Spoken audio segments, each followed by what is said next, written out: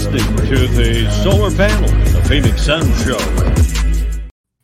Good morning and welcome to another edition of the Sun Solar Panel.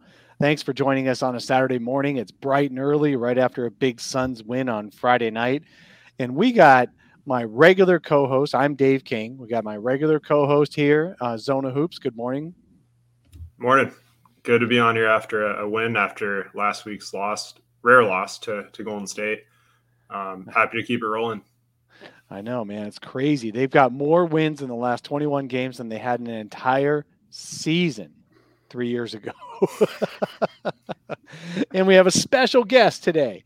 Huge special guest. I'm sure everyone's excited to see Max McCauley right here on YouTube. Max, welcome to the show.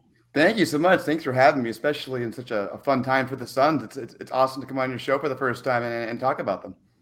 I know. This is incredible. It really is. I've been wanting to have you on for a very long time.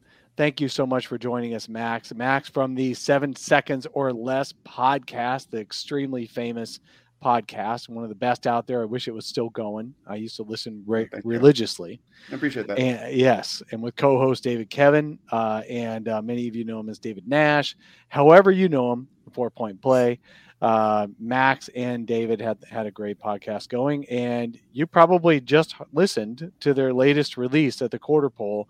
They put out something. If you haven't listened to Max and David lately, give it a listen because you won't be disappointed. Those guys really do a great job. Yeah, David really went out above and beyond in that one, counting every single foot on the line 2-pointer Booker's ever had in his career. By going back and watching every single one of them, I don't know how he has the time to do these things, but he did it. So if you're interested in that, check that out.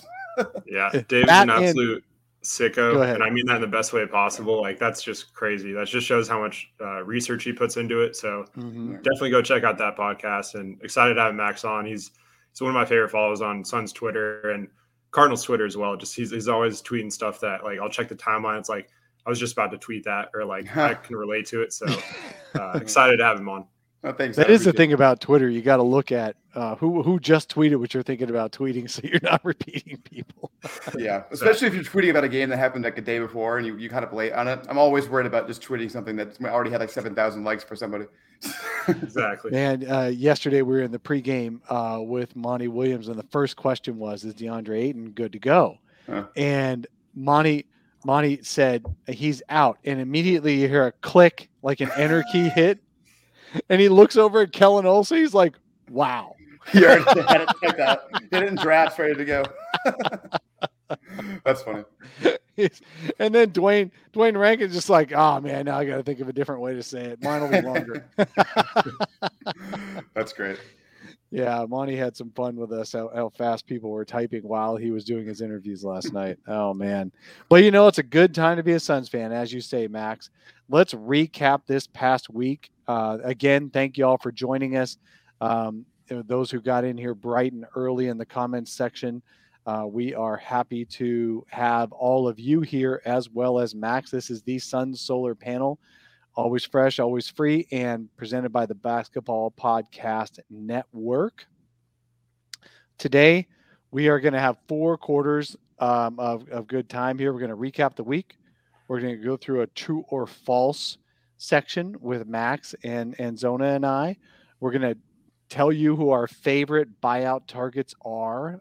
We still don't know Max's, so that I'm really curious about what Max has, but he's going first on this one, so he gets the pick of the litter on that.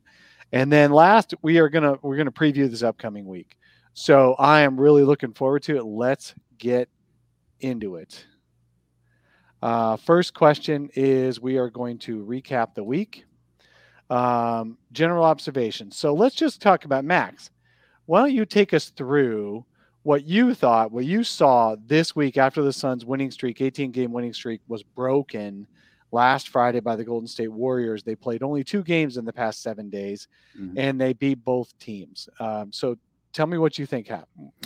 What's your takes? Well, what's really interesting is I kind of think the 2 games were very different from each other, right? The first one was a little bit more of a struggle than the second one. The first one really just came down to Chris Paul being a magician in the clutch. Like, I think we probably should have lost that game. I'm not going to lie to you guys. Arizona legalized gambling, and late the fourth quarter, I placed a bet against us in that game, just as an emotional hedge. I thought we were going to lose. Chris Paul didn't let us lose. He's been doing that all season, doing his whole career, just playing like that in crunch time. But the Friday night game, the Boston game, totally different story. The offense finally clicked without Booker. I thought it's taken this long for it to finally start to work. They made a lot of shots. That helps. But, it just generally seemed easier for them. Whereas I think before last night, before the Celtics game, it really felt like a struggle. Like you really, really felt Devin Booker's absence before that game. Yeah, totally agree. I think that Spurs game, it feels like it was so long ago too. Like this long gap in between games. It's almost like I forgot what happened. I had to go back and check. But yeah, I think this Celtics game, like Max just said, I think everyone just kind of felt more comfortable in the offense without Booker because he's kind of always been that bailout. Like I'm gonna go get a bucket whenever nothing's working. And there was some like hesitancy from some of their players like throughout this game too. But I think just the balance overall with like Cam Johnson, Cam Payne looking to attack was important. And just this win just shows how deep and balanced they are across the board. So really encouraging win, really impressive win against a team. Obviously, I think they're like in their fifth game of like a West Coast road trip and probably ready to get home. So they looked like it, to say the least. But the Celtics definitely looked like they didn't want to be there on Friday night. That's for sure. So them and Eric Bledsoe.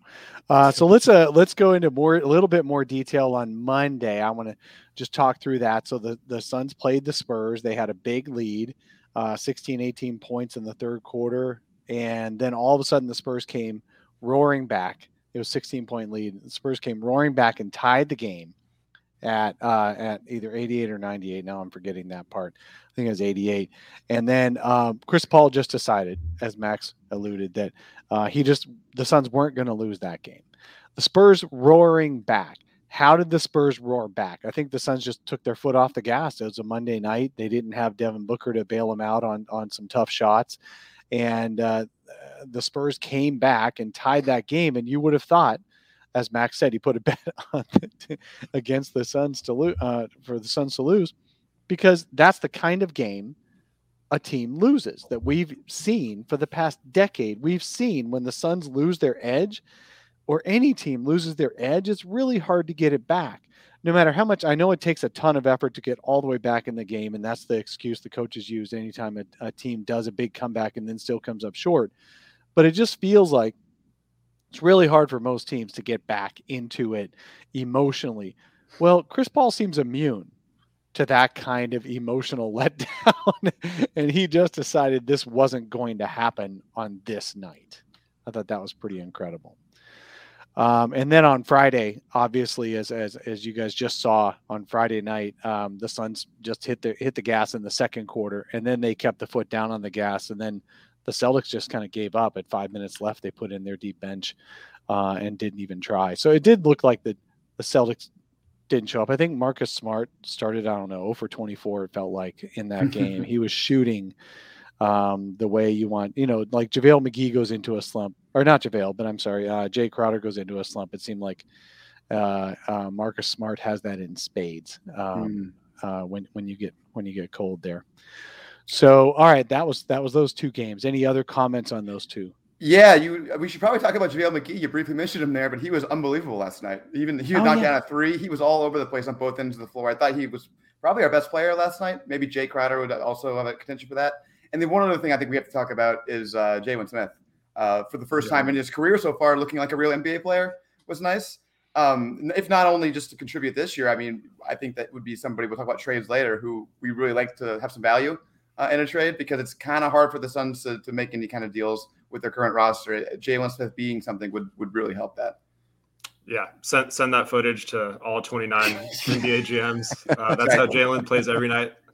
Can't convince me otherwise. But yeah, I think Jalen stepped up big time. He looked competent and definitely a pleasant surprise. Whether it's something that's sustainable or not, hopefully we'll find out. I mean, I think he's earned the right to at least get some minutes. And with Dario and Frank out, it would have been concerning if Ish Wainwright was still beating him out for minutes. So he kind of had to play tonight, I think. But yeah, encouraging from him. And then Kareem McGee was great. I mean, just the stuff he was doing was, shooting the threes. Obviously the second one didn't go as well as the first one, but it looks like he has a lot of confidence, and Monty has instilled that in him, and he's been a great addition. I was excited about picking him up, but he's exceeded my expectations for sure.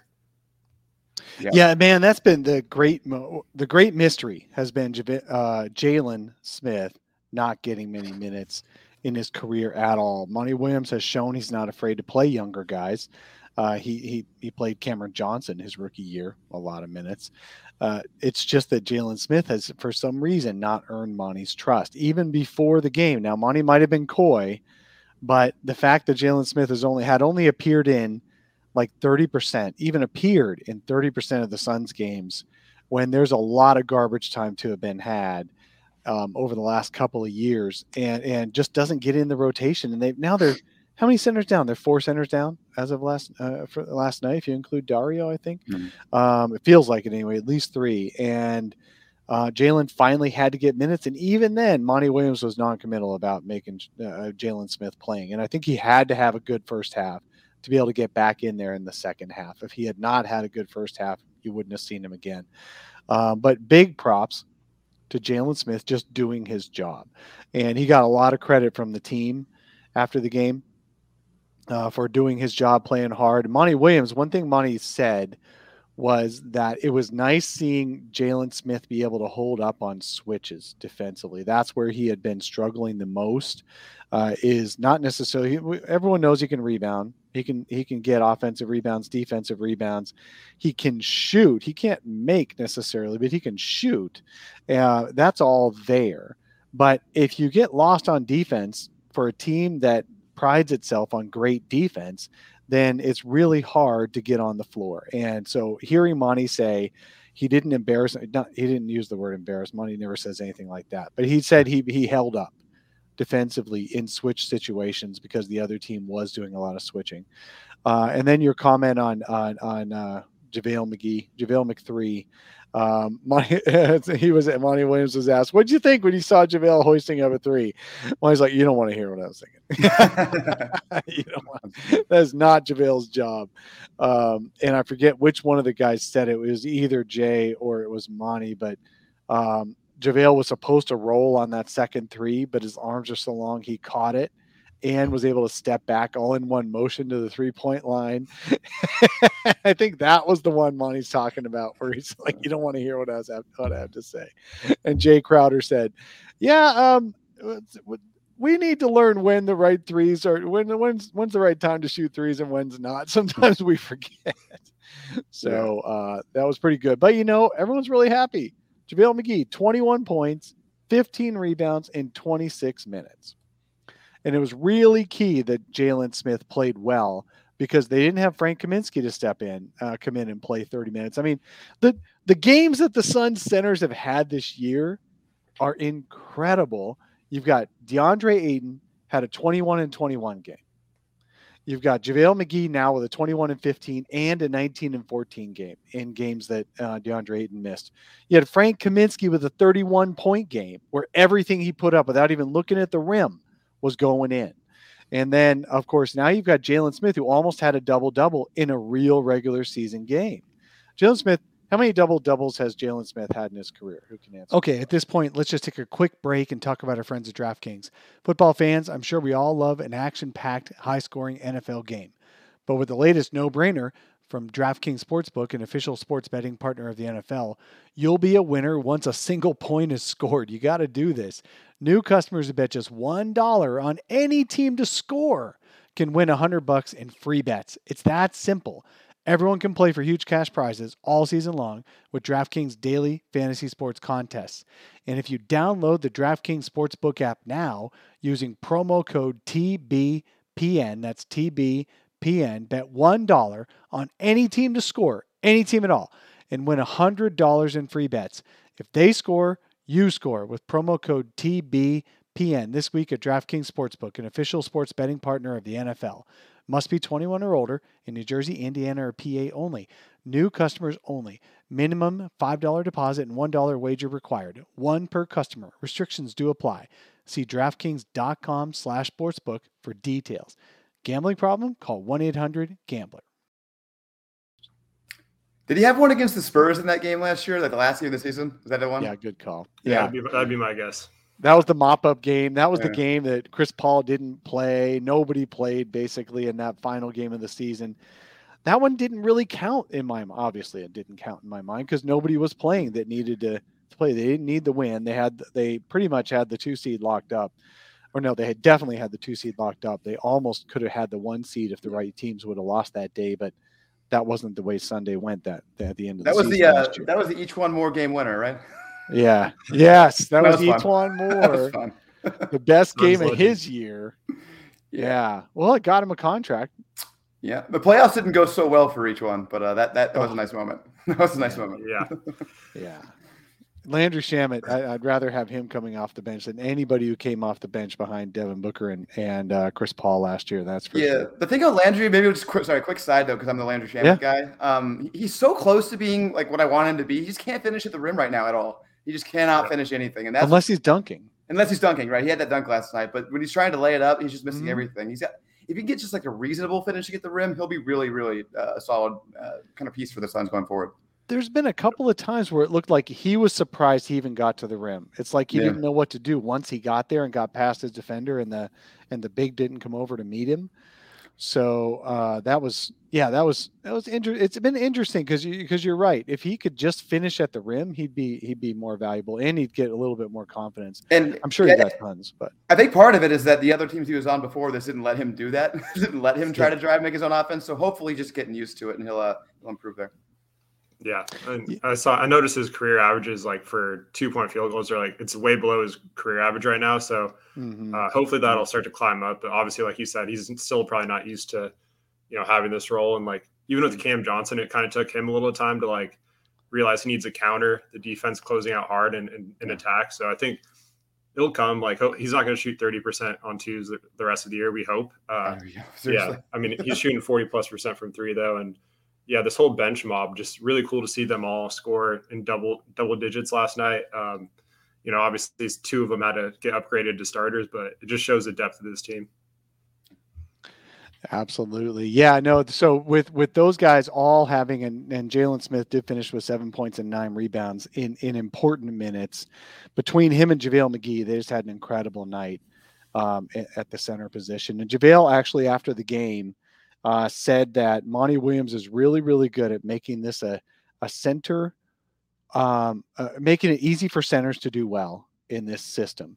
And what he meant is not necessarily you're going to get all the points and rebounds because JaVale's doing a lot of that just from his own effort, but he's being put in positions to be able to do that, which is good.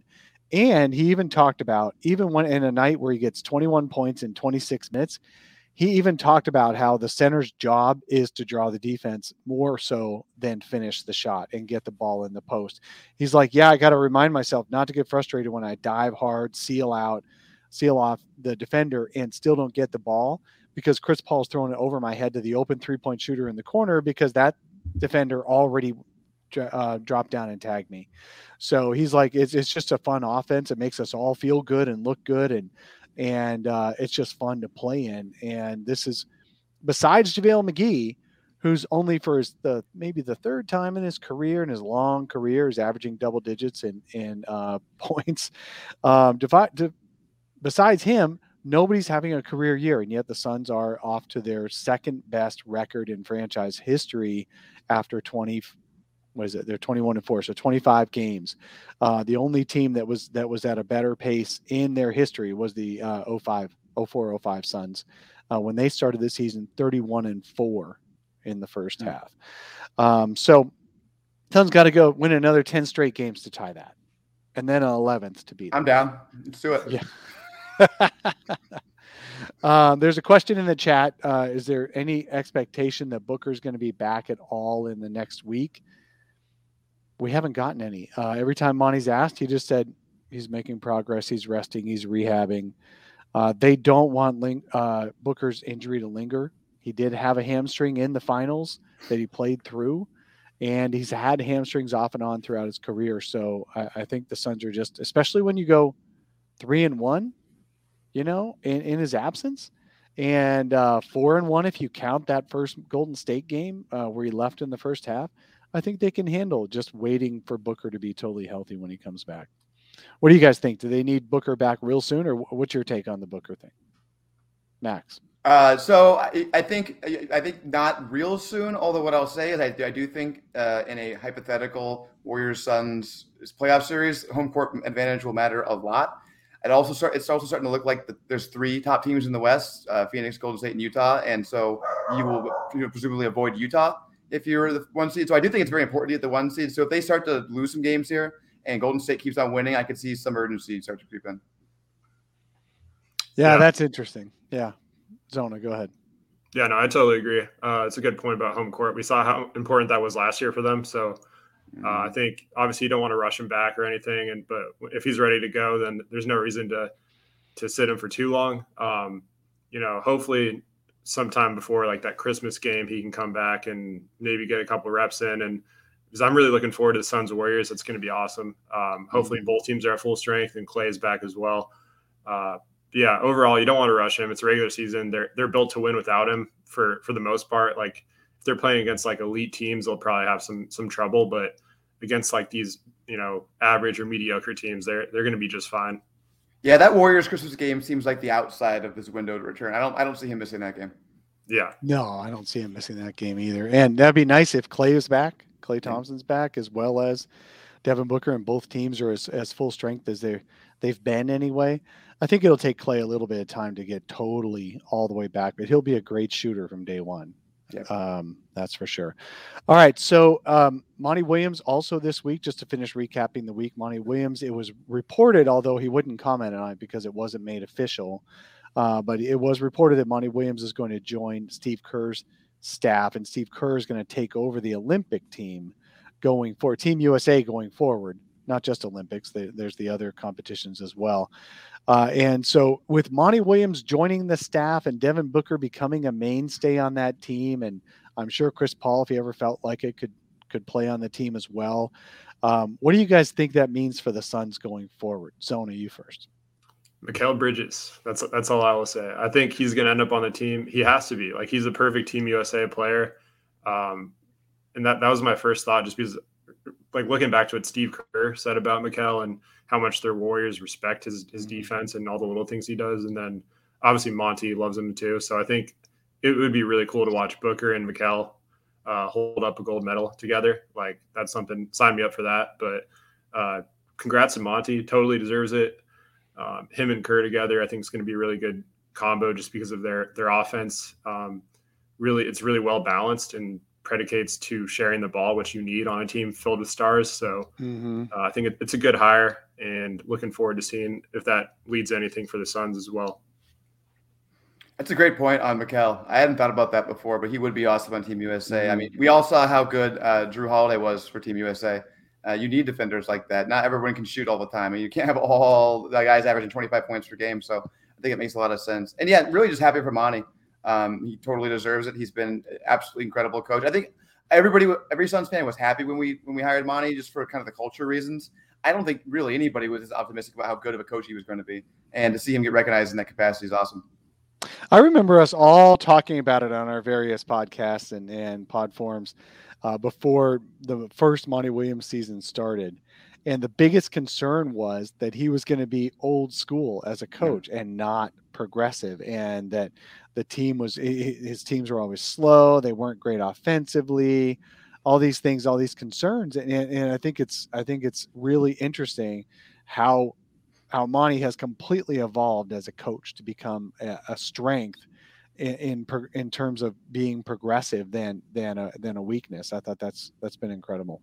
Yep, totally agree. We sometimes forget that coaches can improve too, not just players, and he has certainly improved. Yeah, for sure. Definitely. All right. Well, let's move on to our second part of our show, and I'm going to let Zona take this one over. Zona's going to play us a game of true or false. Yep. So we'll start with the first question, the first burning question. True or false? We'll start with Max here first, then go to Dave. the Suns will surpass their franchise record for most wins in a single season, which was 62-20. I'm going true on this one. Before the season started, I thought they would equal it. I think for your column, Zona. But now, the way they've played, I'm going to go with 63. I think they're going to win 63. Wow, 63 wins. So the Suns they're on a pace for 69 wins right now. So if the Suns keep winning at this pace, they'll do very well this year. And I don't see Chris Paul giving up that pace at all. And what's interesting to me is that Ayton has missed 6 games. Booker now has missed 4 games. Campaign has missed some time. Obviously, Frank Kaminsky, who'd have thought we'd just say Frank Kaminsky, oh no, missed some time. But he actually has missed some time and has been noticed. They haven't been totally healthy. Now, they're not dealing with full season issues or anything like that, but they haven't been totally healthy. So I think that's quite interesting. I would say, are they going to exceed the 62 wins? Well, if you ask Matt Moore, HP Basketball, the Action Network, I had him on preseason on the solar panel, and he actually predicted the Suns would come in under the Vegas line of 51 wins. I do hope, because he thought the Suns would just coast this season because they had a finals hangover and that they would be just as dangerous in the playoffs as they were a year ago. But under 51 wins, I'm like, really, Matt? Really, Matt? What's going on here? But that was his call. I think the Suns are going to come up just short of the 62, but they'll still have. Let me think here. What's your next question? Our next question is who their threats are. But I would say that they're going to be one of the top 2 records in the conference for sure. I don't think I'm going to go with the over on that one. What do you think, Zona? Yeah, I'm glad we didn't go chalk, and I'll say over. I'm going to go over. I think my prediction beginning of the year was 63, and I'm going to stick with that. It's going to be tough to break that record because there's obviously going to be stretches where, more injuries could pop up or even COVID situations. Like, you never know what's going to happen. But with the pace they're on right now, it's tough to see them, like, if they can stay relatively healthy, like you mentioned, Dave, they haven't really been healthy. But if they can stay at least somewhat healthy, then I think it's pretty plausible for them to surpass that. Easier said than done, though. The season's a grind, so I'll say over, but it's going to be close. And I'm glad I didn't listen to Matt Moore because I took the over on their preseason odds. Did you bet? I bet on the over as well. So I'm feeling pretty good about that. Yeah, I think it was a stupid line. It was just a bad line. They last year were way better than that. They had the same. Didn't they have 52 or 51 wins in a short season? They had 51. So 51 and 21. So I was like, Matt, you really think they're going to go over 10 in the next the extra 10 games? And they were bad to start last season. They did not have a good start. It just none of that made any sense to me, that line. No. Yep. All right. Question number 2. We'll start with Dave this time. True or false, the Jazz are a legitimate threat to the Suns and Warriors in the Western Conference? Well, it depends on in what terms you call a threat. Threat for the number 1 seed, yes. Threat in a playoff series or threat to get past the Suns in the playoffs, I don't think so. I got on Twitter yesterday a little bit, and I always regret it after I get on Twitter a little bit and go back and forth with people. But I was basically saying that Zin, I think it was Zin, who Surging Suns, put on there, hey, just for grins, would you rather have Rudy Gobert or DeAndre Ayton? And I was in the DeAndre Ayton in the DeAndre Ayton camp because I think he's more playable in the playoffs. And I'm not saying Gobert gets exposed. What I'm saying is he has just enough limitations to where the Jazz have struggled to get past the second round in the playoffs. And the Suns have already proven, Ayton has already proven he can help you get past the second round of the playoffs. So why would you switch that out? So that was basically what I was saying. Both offense and defense versatility. I would take Ayton over Rudy Gobert. So are the Jazz a legitimate threat to pass the Suns and make the finals ahead of the Suns? No, that's my false. What do you say, Max? Yeah, I think it's a really good question. I think a lot of it comes down to, like what you said, what do you mean by legitimate threat? I do think we could lose a series against them. I think it's definitely conceivable. So I guess in that capacity, it's certainly a legitimate threat, but I wouldn't expect it to happen. I would certainly favor us. And Yeah, the Gobert thing's interesting because I do think his value is lessened, particularly in the Jazz system in the playoffs, because their perimeter defenders get exposed, and it's hard for any big to cover up for that. So I think, this was a point that the Timeline guys made on the KOC podcast, which was great. That it was really, really good, and the point was basically like defensive player of the years are always big men because people just kind of assume big men have the most value, but what happens in the playoffs with Rudy Gobert, the best big defender, apparently gets totally neutralized because his perimeter defenders can't do anything. So maybe perimeter defenders are a little more important than we give them credit for. So I do think because the Jazz's defensive system, I think, is weaker than the Suns and less flexible than the Suns, I think that they would beat us. I would be very confident in a series like that. But because I think we could lose, if Mitchell goes crazy, something like that, I guess I'd stay true technically to them being a legitimate threat. Yeah, no, that's a good point. I'm going to go true as well, but with the caveat that you just mentioned, that I think at full strength, the Suns have a better defense, and their wings specifically, just looking at like the Jazz roster, that's where the biggest gap is between them and the Suns. And like you mentioned, the perimeter defense that, funnels, the offense into the big guy is like where the Suns have a huge advantage. So yeah, it's tough for me to see the Jazz beating a full strength Suns team in a 7-game series. I definitely think there's going to be games where they could get hot and shoot, 40, 50% from three. And, Donovan Mitchell goes, crazy and wins them a few games. But so I think Suns Jazz would probably go 6 or 7 games. I would pick the Suns, but they're right there. And I think you can't sleep on them. I know a lot of Suns fans don't like the Jazz for several reasons, but they're definitely they're a good team though. And I think they're kind of similar in the sense that no one really talks about them being good. Like they're just kind of that boring, like we're just going to churn out, 50 plus wins year after year and then get in the playoffs, and they haven't been able to break through that wall. So that's the discussion on them is going to be that way until they do make it to the finals. I would have to say that they are contenders, but not someone that I'm truly scared of, like a Golden State at full strength. Yeah, that's a great segue. I just posted a comment from Nicholas Blackiston in our chat. Jazz are in big trouble against Golden State for this reason. So that I'll ask this question, Max. Who's a bigger threat to Golden State, the Suns or the Jazz? Oh, I think we are for sure. I think Nicholas is hitting on something strong. I think it's a bad matchup for Utah, really bad. Yeah. I think they would, the Gobert's defensive, what he does in that system, it's particularly bad at stopping somebody like Steph Curry. I think they're just not built for that. I think that they would kind of get blitzed in a series like that, which is another reason why I want the Suns to get the 1 seed so we can watch that happen and just let those two battle it out. Yeah, let those two battle it out in the second and third, and then the Suns get to probably play currently against Memphis. Yeah, I'll take that in the semis. That'd be great. Okay. All right. Let's move on to question number 3. This one, on the surface, you'd probably think it's a no-brainer, but there is a thing called the buyout market in free agency, so you never know. True or false? We'll start with Max. The Suns will make a trade, this season. I'm going with true. As you alluded to, there's a chance they don't because they can upgrade in a different way. But I think this season, this has got to be an all-out season. They're so good. They are clearly better than they were last year. They are clearly on pace to be one of the teams that has a chance to actually win it. I think James Jones will recognize that. I think he will make a trade with some actual value going out.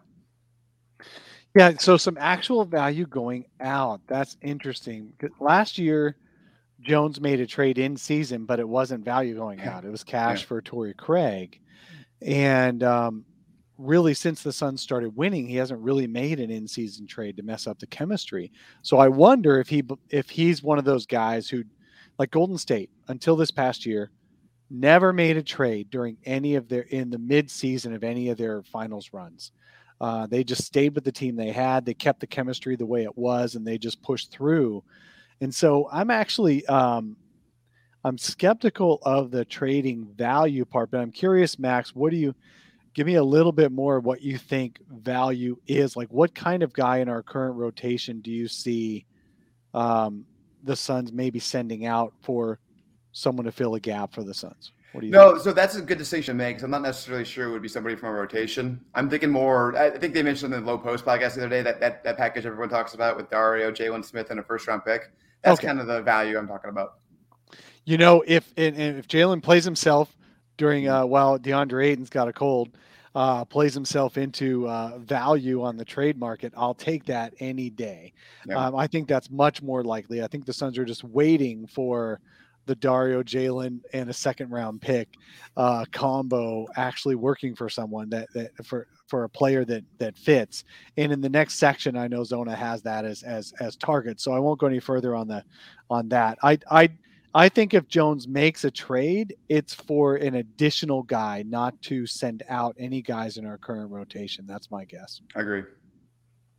Yeah, I'll say true as well. I think, like Max said, Jones is going to take advantage of this window. You know, it's not too often that you're a title contender, so you have to maximize your chances of winning. And I think he's probably kicking himself for not adding McGee. And McGee talked about it last night, just before the playoffs run last year, because they could have used that different type of big, especially once Dario went out. So, yeah, I'm going to go true. I don't think it's going to be anything crazy, no blockbusters. Like I saw someone say Sabonis in the comments. Like, no, that's not going to happen. Jalen Smith for Sabonis. I would do that. Yeah. I hope that person is Indiana's general manager in the comments. and they make it work salary cap wise. Sure. Yeah, let's do it.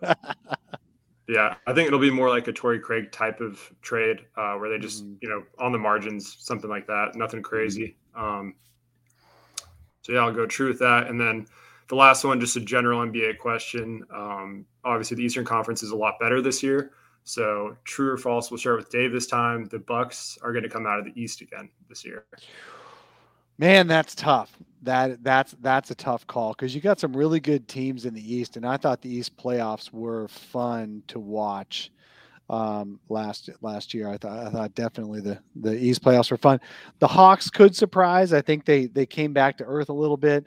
At some point, we need to have a whole show on how these other teams have fallen back to earth, but the Suns have not fallen back to earth. And I think that could be a whole show right there.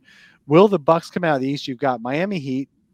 In a perfect world, they're almost like they're a better version of the Lakers in that they're going with older players trying to force their way through into the postseason and finals contention with some aging players, but they do have age issues in that those guys are going to get hurt. They're going to miss some time.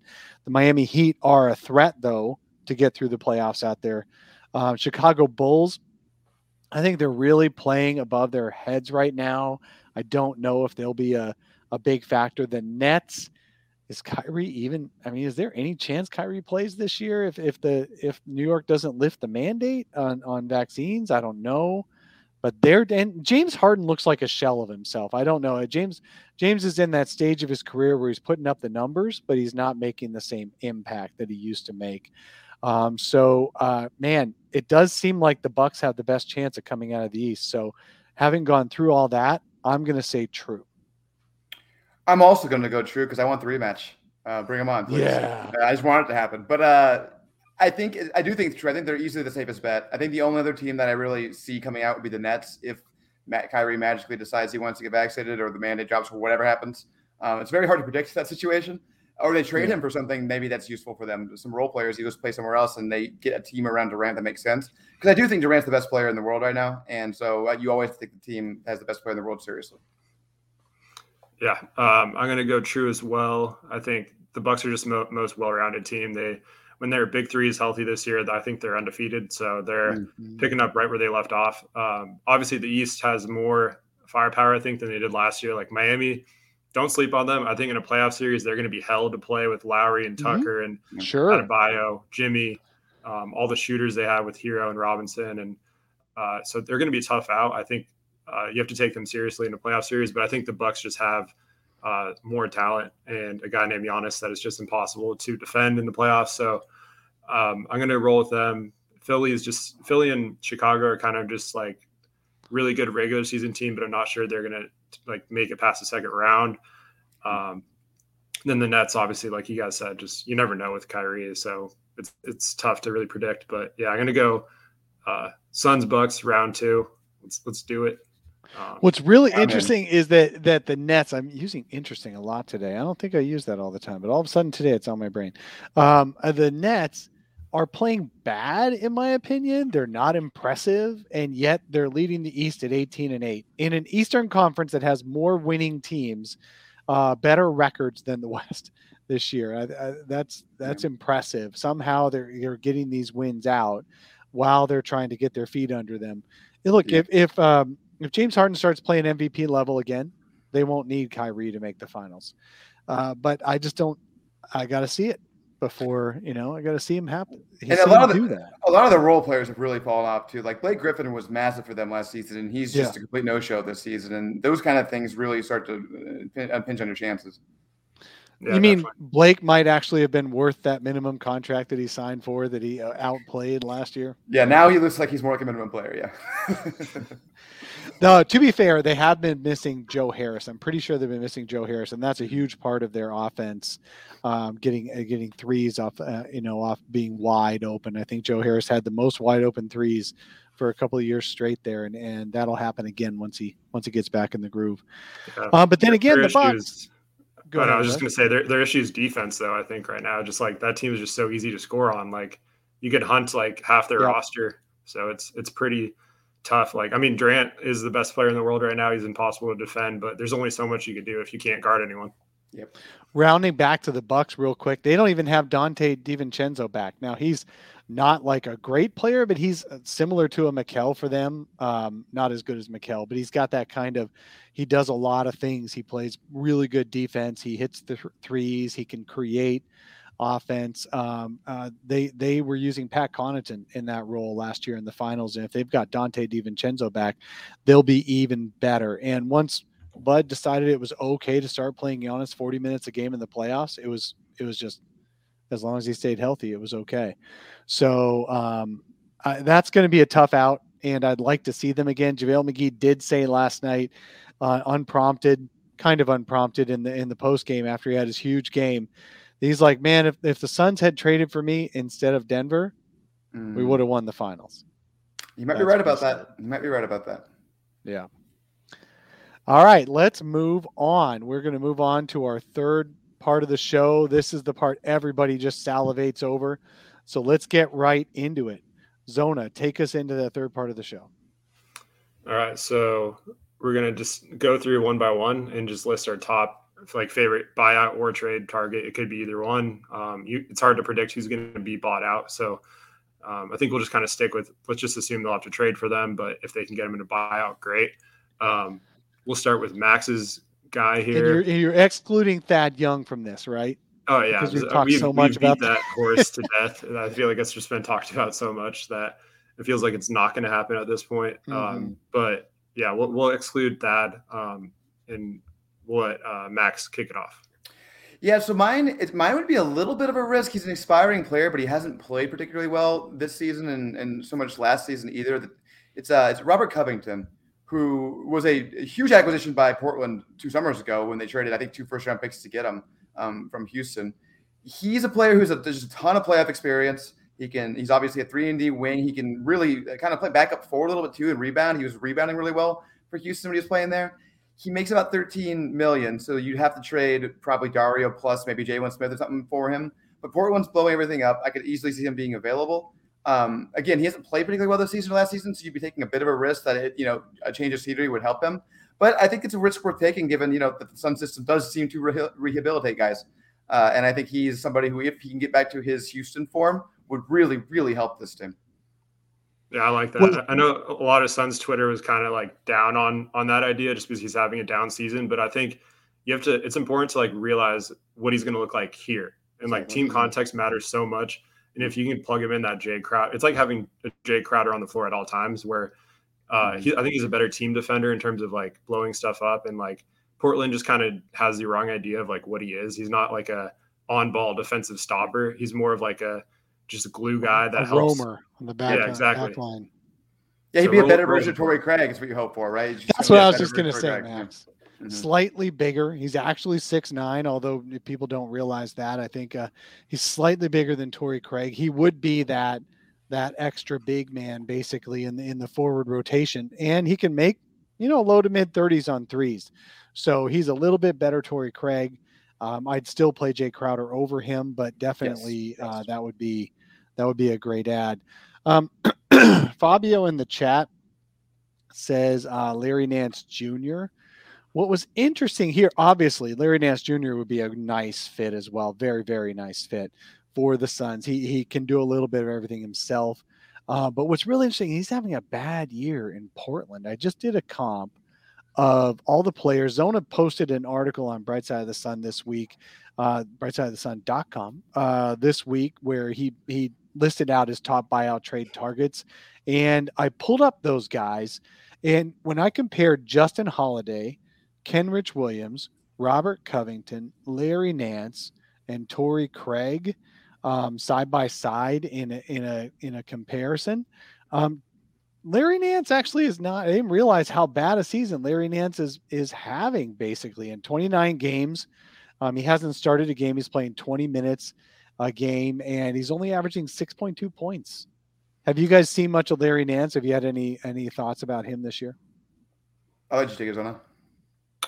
Yeah, I think it's just kind of goes back to Portland just being a mess. Like that team is just, they don't really have an identity, and like Nance is more of like a complimentary guy. Same with Rocco. So they're guys that are in roles that they're probably not suited for. And I think, obviously in Cleveland, like Nance, even in there, like they had a clear cut defined role for him, and he really excelled at it. And I think his defense is great. So while it's easy to kind of look at them like underachieving and kind of sour on that a little bit, I think you just have to really just purely look at how they're going to look in Phoenix's system. So I'd be happy with either of those two. I'm sure it's going to be a steep price for Nance too, just because of like both him and Rocco, they paid a lot for. So I'm sure they'd probably get outbid by other teams, but I would be happy with either one of those guys.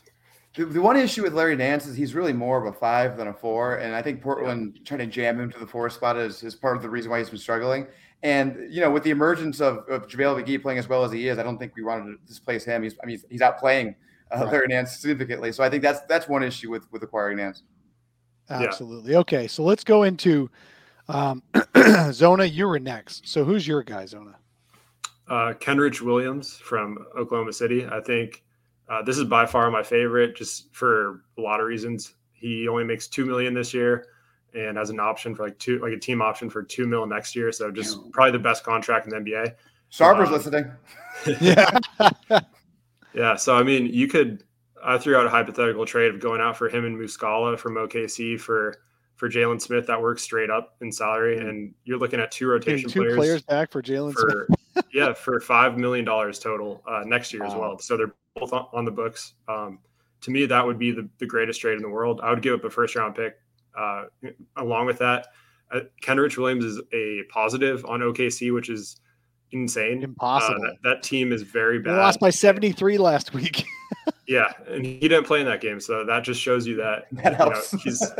He's very good. And I think a lot of people want Torrey Craig back, and I get that. He's like the known commodity, but I would rather go for someone that's like kind of that has a chance to be the next Torrey Craig or even better. And I think that's what Kenrich could be, like ultimate glue guy, a hustle team player, would fit right in, can guard multiple positions, good rebounder, and does all the little things right. So I think the second unit could really use a guy like Kenrich Williams. So I'm all in on that.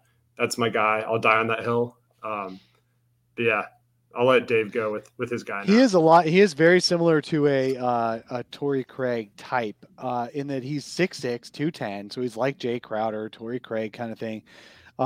He's what I love about him is he's got a beard and a mullet. Or at least he did last time I looked at him.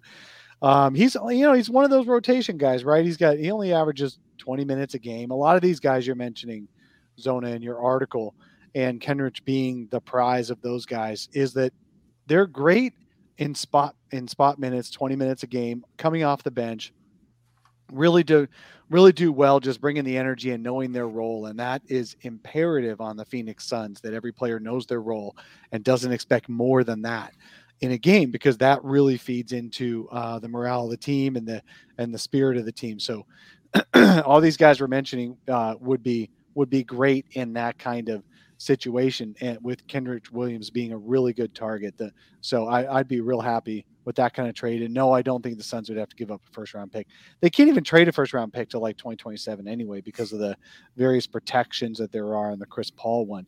But that Chris Paul one will go out this year. And once it does go out this year, then the Suns will have freedom to trade 2023 going forward, I believe. That's right. Yep.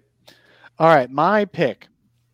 I'm going to go with another one of the ones you mentioned in your article, Zona, and I'm going to say Justin Holiday.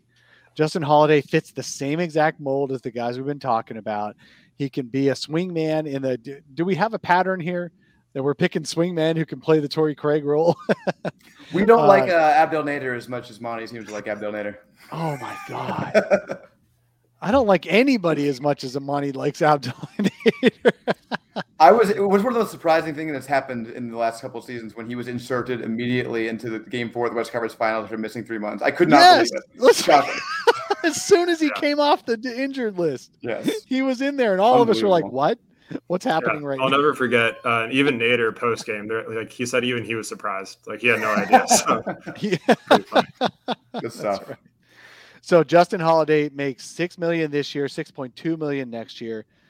Fairly easy fit with including Jalen Smith in that trade, and so getting him, he plays. The Pacers are looking to blow it up. Of course, there's bigger names on the Pacers, but he is going to be one of those available names, I'm pretty sure, and that would be a nice pickup. So any of these guys, right? Rocco, you've got Kenrich Williams, you got Justin Holiday, Larry Nance Jr., all would be pretty good pickups, and Torrey Craig as well. Torrey Craig, even though he had one game this year where he had like 28 points and 11 rebounds, and Suns fans were like, oh, we gave up on him just before he became a star. Well, he's still, for the season, only averaging 5 points. Yeah, I don't think he's shooting very well this season either, right? I think he's having kind of a down year so far. Yeah, 26% on threes and 48% from the field overall. So he's not, I mean, his best shooting was with the Suns. That stretch, and he would fit in great if he becomes available. He's actually just a little bit cheaper than again fits in the Jalen Smith trade window salary wise, because we're very lucky that Jalen Smith makes $4.5 million a year. That really makes it easy to acquire some guys out there. So I go Justin Holiday. I'm just going to throw another name out there, swinging for the fences.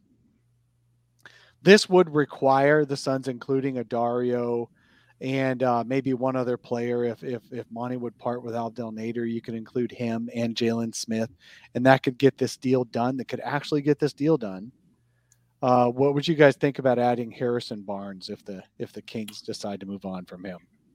So he's a better player than we were talking about right now, and it would be really interesting. I mean, obviously it'd be awesome to have him. The only issue I see is the kind of the fit. Him and Crowder are sort of going to be wanting to be the same guy on the team, I think. Does Crowder go to the bench? Is Harrison Barnes happy being on the bench? I think that is the one issue with it. If those two could work it out, though, obviously it'd be spectacular to have him on the team.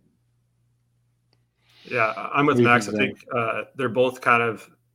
I feel like Crowder would probably have to be he wouldn't have to be financially in the trade, but it would make sense if he was, in terms of you still have to play Cam and fit Barnes in there as well. So I think obviously he's more offensively gifted than Jay. He can create his own shot in the mid range and stuff like that, which would help in the playoffs a lot because they kind of needed that third reliable option. So I think it'd be a good fit in terms of what they need offensively, but then looking at the rotation and crunching the numbers, I think it would change some of the things they do. So it's tough to see that happening just because we don't know if the Kings are even going to sell at this point. Who knows what they're going to do? Right. Especially at the play-in games. Yeah, they're almost in playoff position. Yeah, all of a sudden. Even Houston's almost in playoff position right now. So after their win streak, so it's the 7 straight games. That's amazing. And you mentioned Zona that it would almost make sense to put Jay in that trade, and they're not going to trade Jay Crowder. It's not happening. No, they value what he brings too much for sure. Yep. Absolutely no. Jay is not going anywhere. He is the perfect fit for this team for sure. So I think we're all on the same page. It should be a swing man with a little bit of size, so he could alternate with Jay Crowder, behind Jay Crowder in that mini big man role. It should be someone who's great coming off the bench and very happy coming off the bench, and a guy who doesn't have a huge contract. So Harrison Barnes probably doesn't fit at all, but he'd be the kind of guy who would I mean, salary-wise, he doesn't fit at all, but he'd be the kind of guy who would excel, I think, very well in this Suns offense. So, yeah, there's a lot of options out there. Just a matter of who wants to take the Jalen Smith trade package. That's really key. And the key to that is getting Jalen Smith more minutes so he can look like he did Friday night every single time. And then teams who are going on a rebuild are going to want to bring him in. All right. So that was our buyout and trade targets. Let's look in the chat real quick to see what other people have asked about. Chetty Osman for the Cavs. I don't see the Cavs trading him away. They're actually fighting for a playoff spot this year with Ricky Rubio coming off the bench for them behind Darius Garland. Yeah, the Cavs are really good. Yeah, the Cavs the are most great. Shocking thing this season, I think. Like, I like their players, but seeing it all come together and working has been awesome. That team's a playoff team. They've had an insanely hard schedule so far and still are keeping their heads above water in the East. I could expect they could be a top 4 seed potentially. Who knows? I mean, Evan Mobley is a stud right away. Oh, man, he is so good. Evan Mobley is so good. Yeah, I asked Kevin O'Connor, the friend of the Timeline guys, but I asked him about Evan Mobley before the draft because I didn't know much about him. And he's like, oh, yeah, he's better than just about anybody who's been drafted in the past few years as far as big men. And he was absolutely right. Even as a rookie, Evan Mobley is really, really looking good. He just needs to add a little bit of bulk so he can handle the size of some teams. Another person asked, Allie asked about Mo Wagner. Have you guys seen much about him or have any thoughts about Mo Wagner? I think he likes playing with his brother in Orlando, right? I don't want to break him up. It's like the Morris twins. Franz looked terrible in preseason as a rookie, and he's been great actually playing real NBA games. So, yeah, let's keep those two together. Yep. Okay. I don't think anybody else asked. Obviously, there's Torrey Craig love. People just want to bring back Langston Galloway was mentioned as someone to bring back. That doesn't fit with the team, guys. We have way too many guards right now. No, but Torrey Craig, yes, I think it is totally fair to want him back. He was awesome for us last year. He fits the role we're talking about, so I would be more than happy with him. Yeah, I saw a lot of people pointing to his Twitter account still being like Sun stuff and all that. And that dude hasn't been on Twitter in like over a year. Like he just probably just set that. He probably forgot. Yeah, I'm sure. So. Twitter account. He's a smart person. He avoids Twitter. That's what smart people do. Smart people avoid Twitter. Yeah, we'll be on there as soon as the show's over. Yep. We're not smart people. That's right. All right. Well, thank you so much for that section. Let's see. So let's preview next week, and then we'll wrap this thing up. So what's coming up in the next week? The Suns are at the Clippers. They're at the Blazers on a back-to-back, and then they host the Hornets. Is it the Hornets or the Wizards? They host the Hornets. So what do you guys think the Suns are going to do over this next week of games? Let's start with you, Max. It's a tough question. It's a good question. I guess the safe answer would be probably 2-1 given the back-to-back, but they could easily sweep those games too. The Clippers have been a weird team this season. They're kind of Jekyll and Hyde. Sometimes they show up and they can beat anybody. Other times they can lose to anybody. They lost the Pelicans twice recently or something like that. And then the Blazers are just in a total tailspin right now. They're a tire fire. So I think that's even though it's like a night back-to-back, it's a decent chance to win. And Hornets, they have a really bad COVID situation right now. I don't know if that's still going to be the case. Wait, it is they play the Wizards first. So it's the Wizards first? Yeah. Okay. And they've had a great start to the season. They've cooled off a little bit. I still think they're a pretty solid team. That's at home, though. I mean, I think 3-0 is definitely within the realm of reason there. What do you think, Zona? Yeah, I agree. I think Portland and LA, like beginning of the season, you look at that back-to-back and you're kind of terrified of that a little bit, just given how many games they've played leading up to it in such a short stretch. But with all the injuries and, the Clippers kind of being hit or miss, to me, I think they can take those two back to back, hopefully. But without Booker, it also changes the equation. So I think this is the first time they played the Clippers this year. So they're going to want that revenge from the playoffs. So you could see a very motivated Clippers team. Good point. So that could be a tough one, but I think they're going to find a way. But they also have Eric Bledsoe, who's immune to motivation. True. Yeah, I didn't get that move at all for them. I did not understand that move for them, and I haven't paid close attention. I don't think he's been playing that well. I'd be surprised if he has been. He hasn't been good in a while now. He has not been playing that well. He has an occasional good game, but he's pretty much a non-entity.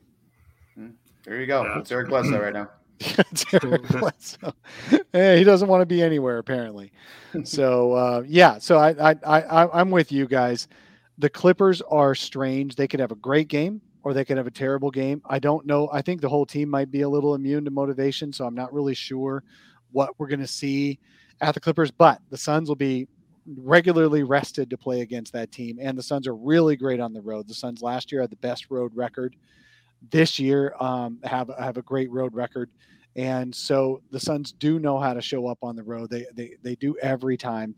At the Blazers, like you guys say, the Blazers are a tire fire lately.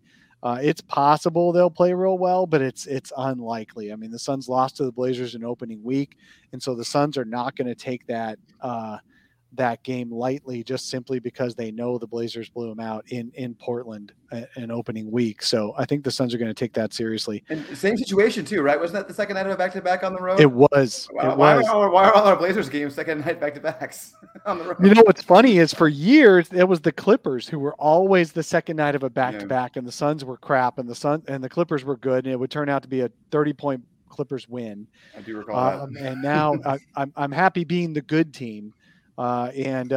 Taking, the Suns are actually pretty good on the second night of back-to-backs. They had that problem in opening week, but they've been very good and which is strange. You would think with a Chris Paul led team, they'd be worse. But they're actually very good on the second night of back-to-backs. And then home against the Wizards, like you guys say, they're falling off a little bit. They're still high up in that playoff picture in the East. They still have a very good winning record. Montrezl Harrell, Kyle Kuzma have been really good for that team this year. And they're definitely a threat, but the Suns are back at home, and the Suns are on a 12-game home winning streak. So I really feel like I'm going to be the optimistic one, and I'm going to say 3-0. Usually I predict a loss, and that way I feel better about myself when they actually when they win. Then it's just a pleasant surprise. But I'm going to predict 3-0 this week. That's my guess. Who's your favorite league pass team to watch? Non-Suns. Here's a non-Suns question, Max. Who are you watching more than any other team besides the Suns? I love watching the Charlotte Hornets. They're so fun to watch. I love LaMelo Ball. LaMelo Ball is just fantastic. He does things that nobody else in the league really does. He attempts certain passes that are just outlandish. And Miles Bridges, obviously, the guy who everyone likes to use his name to say Mikal Bridges for some reason, and then people can't figure out that there was two different people. But Miles Bridges is awesome. I mean, nobody is more ferocious at the rim right now. Or as far as Stephen A. Smith thinks it's Michael Bridges. Did he say that? I missed that. Yeah, that doesn't surprise me either. What about you, Zona? The Hornets are awesome. Their broadcast team is great too, just yelling at everything, and just makes it really interesting. My pick will also be out east. We talked about them a little bit earlier. Just the Cavs. I think they've just been awesome. Like Darius Garland, the leap he's made has been incredible. The pull-up shooting, his ability to get the bigs involved. Jared Allen looks like an all-star. And Evan Mobley, obviously, I think he's rookie of the year. Like, there's no question about that at this point. That team and just has good role players too that can defend multiple positions like Osman and Okoro. And they're doing this all without Sexton. So really impressed by the Cavs, and they've had such a tough schedule too. And they're coming out on top of it. So to me, they're a team, they don't really have a ton of playoff experience outside of like Rubio and Love, but they're a team that if you get them in the playoffs, that's going to be a tough first round out for sure. So I'm a bad league pass guy because I watch so much of the Suns games and do so much on that. I've got very limited time on watching other teams. And for some reason, I tend to watch more tire fires than I do fun, exciting teams. I'll watch more Dallas or the Nets or other teams that are struggling just to see how they're struggling and in what ways they're struggling than I do fun teams. And I really should spend more time watching fun teams. I did notice the Hornets won last night, even though they were missing 7 players. That game was hilarious. I don't know if either of you saw I missed that one. No, I missed it.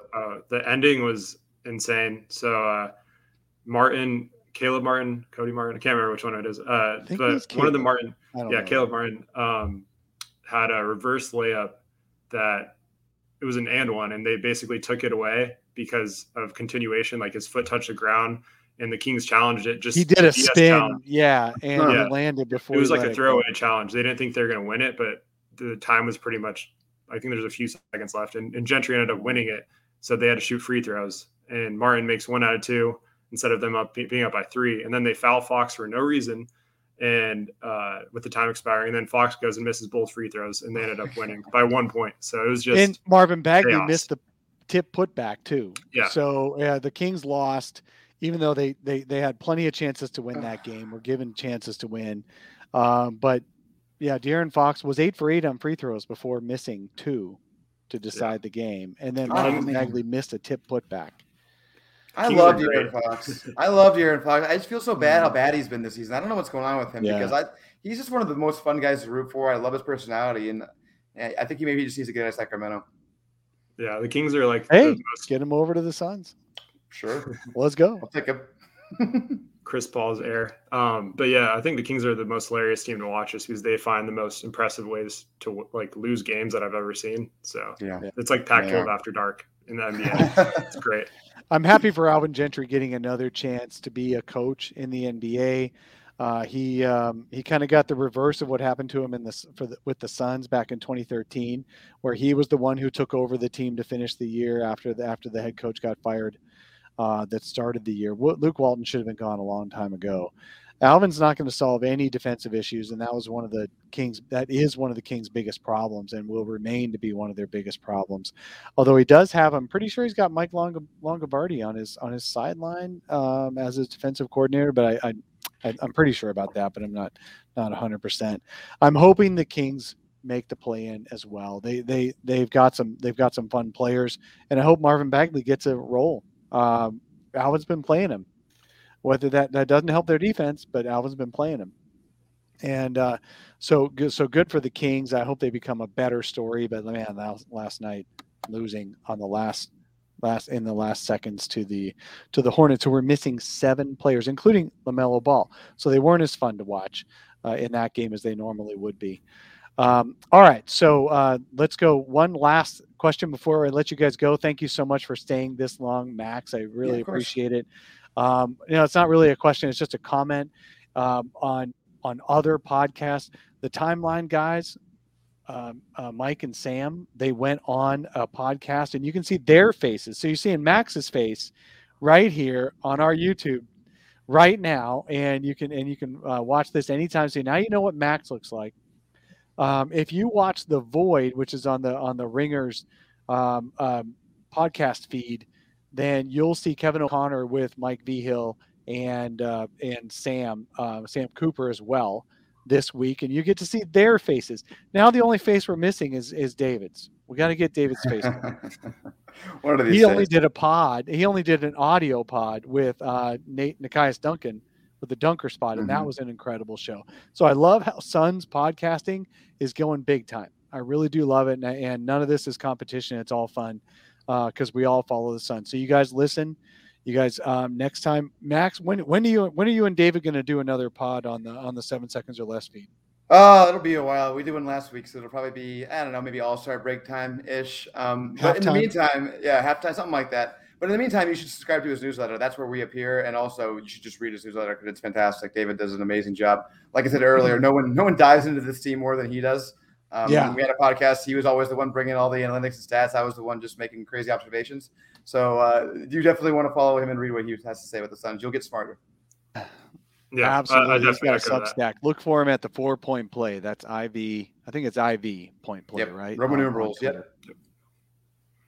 Yeah, it's cool to see all these Suns podcasts, getting love from the national folks. Just, back when this team was bad, no one really cared about us. Right. Now it's just like the people that stuck it out are getting their credit where it's due. So it's cool to see that for sure.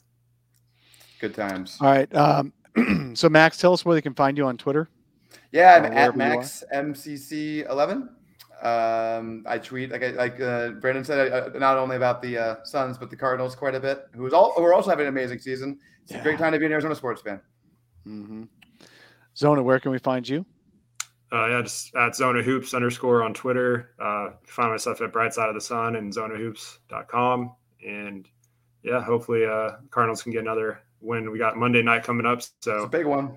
Big game against LA. Basically win the division. Absolutely. Yeah. Yep. The Cardinals have the best record in the NBA almost, or I'm sorry, NFL. They do. They have the best record. Best record in the NFL.